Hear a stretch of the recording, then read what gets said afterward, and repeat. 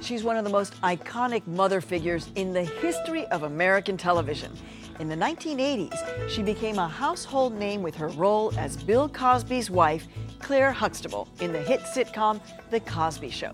Since then, she starred in movies, TV series, and on Broadway. And in 2004, became the first African-American to win a Tony for Best Leading Actress in a Play. Celebrated actress Phylicia Rashad. I'm Maria Hinojosa. This is One on One.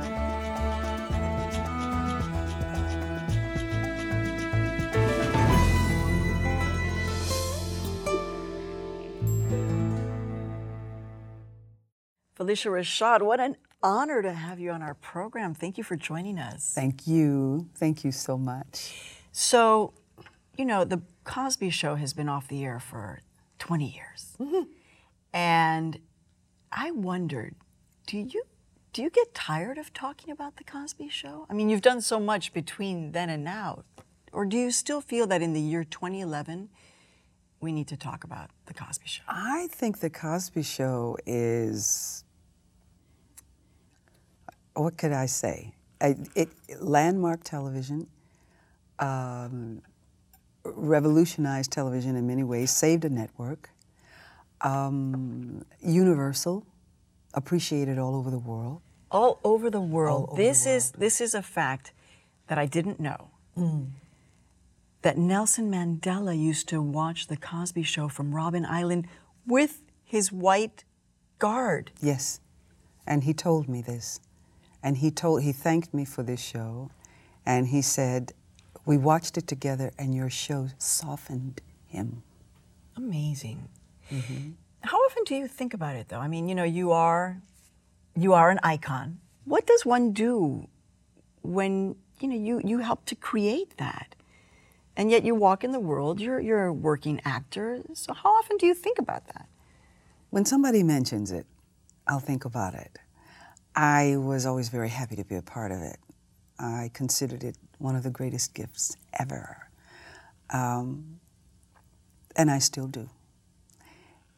And I'm always happy to talk about it. And you loved Mr. Cosby. You still call him Mr. Cosby. Well, respect. R-E-S-P-C-T. I love him. I adore him. Yes, I do. Fearless on so many levels. Yes, he is. What was the fearless part about him that you came to love so much? Everything about him. I loved his attention to detail and the fact that he seemed to be paying attention to only one thing when in fact he was paying attention to everything. Like even the artwork that was hanging up? Especially the artwork that was hanging up. Small pictures on the set. And when you look at episodes of that show, the production values are unlike anything else. He's a student of history, and I mean the history of comedy and the history of television, the history of films, the history of performing, as well as the history of governments throughout the world. The man is amazing. Not afraid at all to talk on the issue of race. No. Had Alvin Toussaint helping to recode blackness for America? Well, he wanted to make sure that things were correct.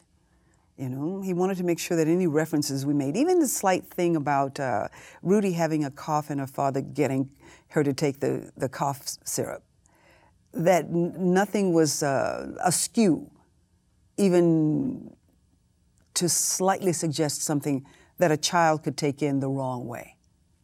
He had tremendous, and still does, tremendous respect for his audience's intelligence. And he used to say this all the time, the audience is not stupid. We're not going to have stupid people on this show. And now, when you look at television, Phylicia, you know, and I know that you've spoken about, for example, some of the family sitcoms, and I'm a mom, you know, and when I see these family sitcoms and these kids kind of answering back to their parents, and I'm like, what do you see? What goes on in your heart when you're watching television these days? Television and some film. It's ridiculous.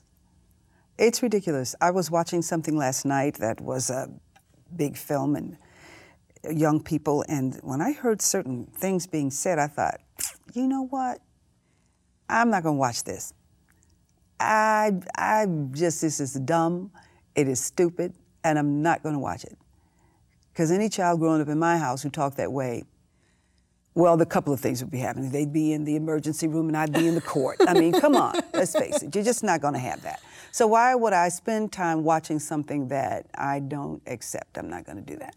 So is that what we need to do? I mean, so many people with The Cosby Show turned it on, and that's what gave it that power, right? I mean, you actually had the numbers. Yeah. Top-rated show. And you had the numbers because people could identify with it. It resonated with people because it was real.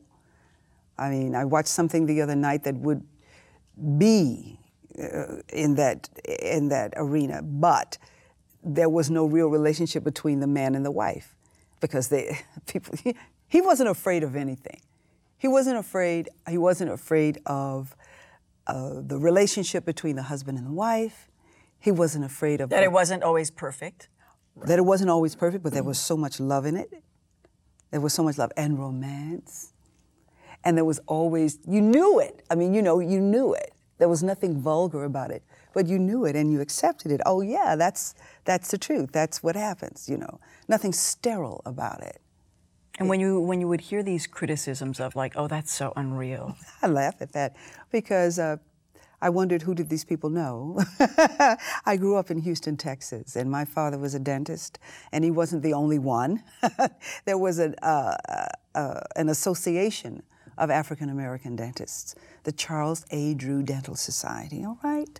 Houston, in the year, just because a lot of people don't think of Houston as having a strong African American community necessarily. It's such a Latino population now and so mixed, but you were there and there was a big African American community, still there. Not one, several. Many. There were several. There were at least 4 African American high schools, 5. And there were 1 to 2 junior high schools feeding into each high school, and there were 2 to 3 to 4 elementary schools feeding into the junior high schools. You see what I'm saying? And in every community, there were professionals. There were doctors, there were dentists, there were attorneys, people owned the grocery stores, people owned things, people had businesses.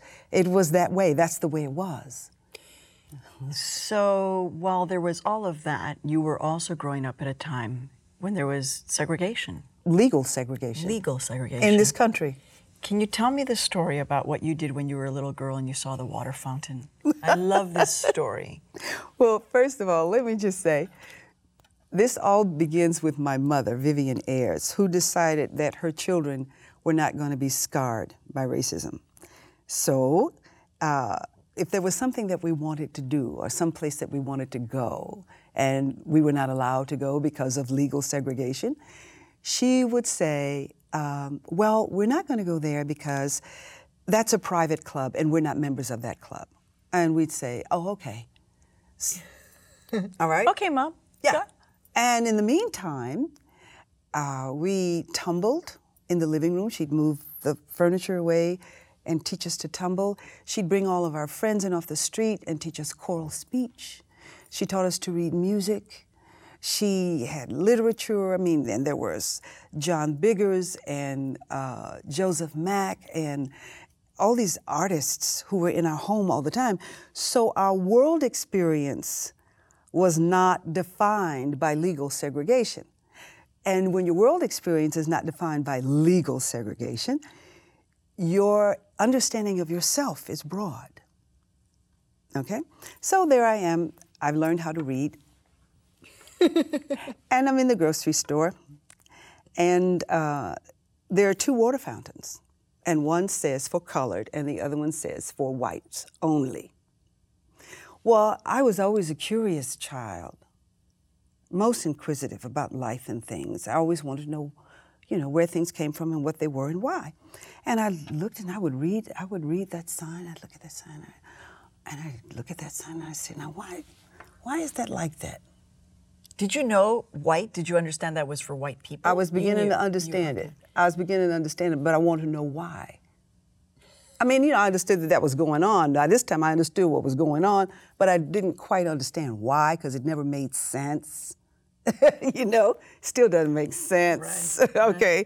So I decided, I'm going to go over there and I'm going to taste that water. Which was a big deal.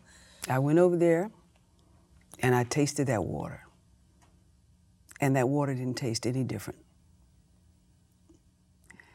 And I knew something in that moment that I wouldn't be able to articulate for a long time.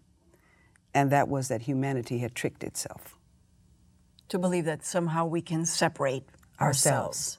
Humanity had tricked itself into refusing to accept itself in its fullness. In our sameness. Yeah, in its fullness.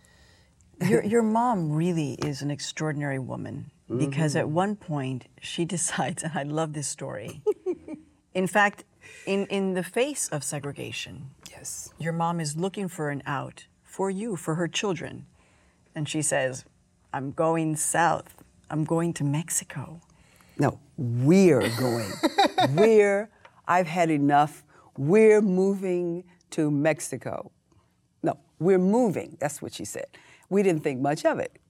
Because, we would move from house to change houses. Where are we going, Mama? We're moving to Mexico. Uh-huh. Yeah, she did do that. You take a bus from Houston, you arrive into Mexico City. And what's amazing is that in Mexico, you, as an African-American woman, feel entirely free. Accepted? It's different. It's different. Mexican people would see us walking, and they'd look at me, because I was the darker one, and they'd say, ay, negrita, ay, negrita. And I didn't quite know what to make of that. And it was sometime before I understood that there was a compliment, that they were marveling at the color of my skin and found it very beautiful. What did that experience do? I mean, actually, we know what that experience did. It made you learn Spanish, and that helped you get that audition. Yes, it did. Years later, yes, it did. Right? Because Bill Cosby actually wanted his wife on the show to be able to speak Spanish. He wanted to bilingual. Very, very forward-thinking. Very forward-thinking. What did that experience of living in Latin America do for you as a young African-American girl? As a young girl, it was an expansive experience. It was one of expansion. The world was big. The sources of news were varied, and it was an international city, and there were people from all over the world. And then there was the city that was steeped in its own history and culture. It was expansive. So when you think about what's happening in our country today in terms of African Americans and Latinos, how much of a dialogue do you think we need? Someone like you, who is just so iconic in that. And it was amazing for me to realize that you speak Spanish, that you have this relationship. You think about that, about the importance of, yet again now another relationship that needs to be worked on, African American and Latino in our country. It does need to be worked on, and I was privileged to have this conversation with one of my daughters, who is a teacher in Atlanta, Georgia. And in her school, there is a sizable Hispanic population. And, in her growing up, this was my stepdaughter, in her growing up, I was sharing all these influences with all of the children all the time. And we were having this conversation one day, and I said, well, you have to do something, because she was lamenting this exclusion. And I was explaining to her what it was like for me at age 13 to sit in a classroom and not understand the language in which the basic studies were being taught. I had been an A student, and all of a sudden I sat in a classroom and couldn't understand the simplest thing because I didn't speak the language. And I was explaining to her what that was like from a young person's point of view, and how it can render you feeling less than you are. It can affect one's self-esteem. And so you may think somebody is dull, when really the truth of the matter is they just don't speak your language. And more importantly, as the teacher, you're not speaking theirs. So when you think about, you're talking about at that point talking to your stepdaughter, you are this iconic mother figure. And I'm sure you're like, oh God, that word, iconic mother figure. Yeah, what is that? What is that? It's easy when you're scripted. Let me just get that out the way. Right, it's and perfect. The children are scripted too. Right. Okay. But so many women also think of you as a woman of substance, as an actor, and in the roles that you continue to choose. I was watching the amazing play that you did with Sean P. Diddy Combs, Raisin in the Sun. Saw it on film and on television. Again, another lasting, important character. You've done so many across, in terms of theater. But was that always conscious? Were you always thinking, I want to portray strong, dignified, smart women? No. I wanted to give a faithful portrayal of human beings, whoever they are. And I wanted the human beings to have been written with a respect for their humanity, whatever their circumstances are. And that's what I wanted, and that's what I want. I've portrayed some people who were not iconic mother figures. I've portrayed mothers who murdered their children, right. Medea. Right. I've portrayed a mother who was a substance abuser, Violet Weston, August Osage County, who was a terror in the household, and ended up in some kind of state of dementia. They're not all Claire Huxtables. But they're all very powerful women. Maybe, They are respectfully written. And this is the power of art. This is the power of theater. This is the potential of film. This is the potential of all of it. Truthful, faithful portrayal of a human being. It begins with the writing. It's carried through by the director who holds a vision. And as an actor, you become incorporate in that. How hard is it these days in, commercial media? Ooh, child. So it's hard. I don't know. I don't pay much attention to them. I just do the work that I do. But you're lucky, right? Because I'm very fortunate. You get the calls. You continue to be able to work. Fortunate. I'm very fortunate. Yes, I'm very fortunate. But I think a certain way. The way you think is very important. If a writer is thinking in limited terms, it's reflected in the writing. August Wilson's sister told me once that earlier on in his life, at some point, August Wilson went on a vision quest. And they were out in the natural surroundings, and the person leading the quest asked the people to close their eyes and envision a body of water, and then share what their vision was. And some people said, oh, I saw a beautiful lake. And someone said, oh, I saw a beautiful pond. And someone said, oh, I saw a rushing river. And August said, man, I saw the whole ocean. His vision was large. Mr. Cosby's vision is large. And so we should not be afraid of large vision, being able to kind of take ownership of that. And yet, but as a little girl, amazingly, you actually thought that you weren't pretty. You thought you were ugly. But that's normal. I mean, all little girls go through that. Little girls go through that. Well, honey, if you'd had my mother and my mother and my father and the way they looked, it's like, honey, who could be pretty compared to them? No, they were just beautiful people, okay? Just really, really gorgeous, beautiful people. And I thought, God was on a serious lunch break when I was born. Oh my God! But I found something else. I I found out what beauty really is.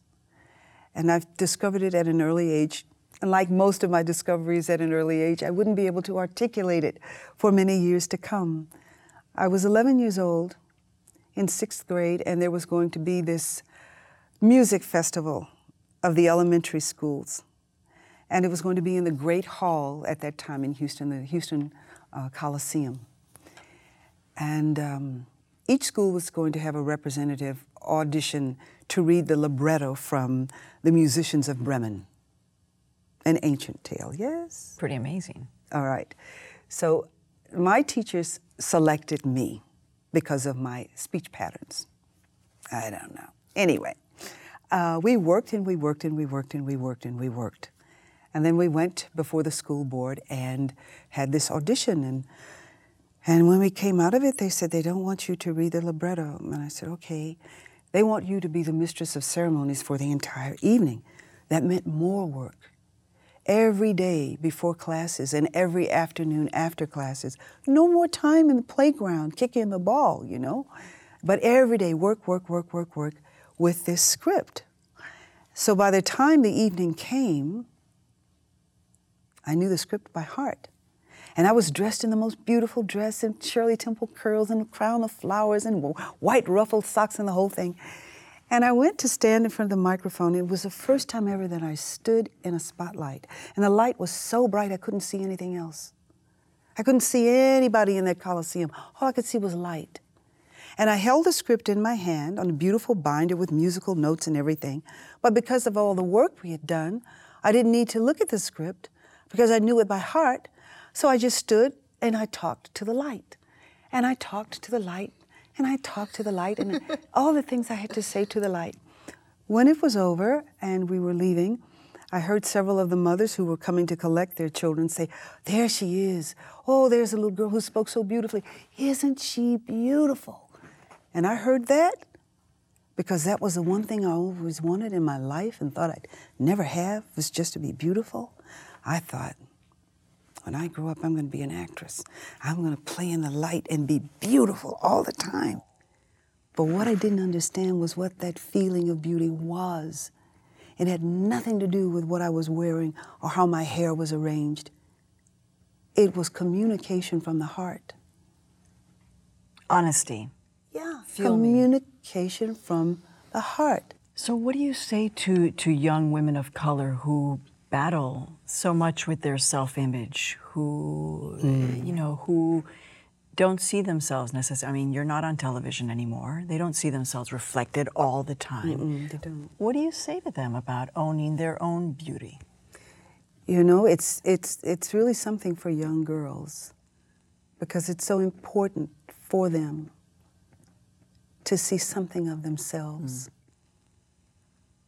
And so, young ladies today, you're going to have to look inside your own self to see it. Because there's not a lot that reflects it. There's a lot that says, young girls, if you look like this, and if you dress like this, and you make yourself a field of pleasure for someone, you're going to do okay. And that's a crock. Because there's no truth in that at all. That's a crock. Don't believe that mess. Take the time to look inside your own self. You know? Find something that speaks to your heart and develop yourself in that thing. And then offer it. Offer it to humanity. Offer it. So where do you find, I mean, I know that everybody sees you and you're gorgeous and you're performing and you're doing all these things, but you know, we all know that life is also not always so simple and beautiful. No, it's not, is it? So where do you find your inspiration when you find yourself looking at our country or looking at media or, you know, where do you tap into to find your own sense of inspiration and hope? I can look at a sunrise or a sunset. I can sit quietly and listen to birds and just watch light filtering through the leaves of trees. I can look at my cat. I can look at a garden. I can look at children playing. I can look at things in life that make me remember, that help me to remember that its source is beauty. The source of life is beauty. The source of life is love. And when you see these things, you see these natural wonders, see them with the understanding that you're so much a part of it.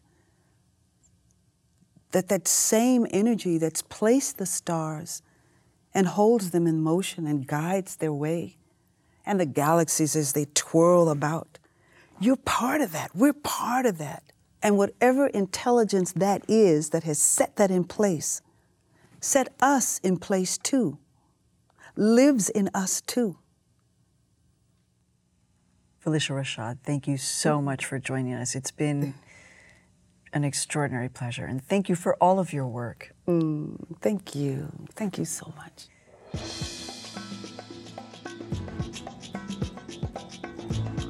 Continue the conversation at wgbh.org/one-on-one.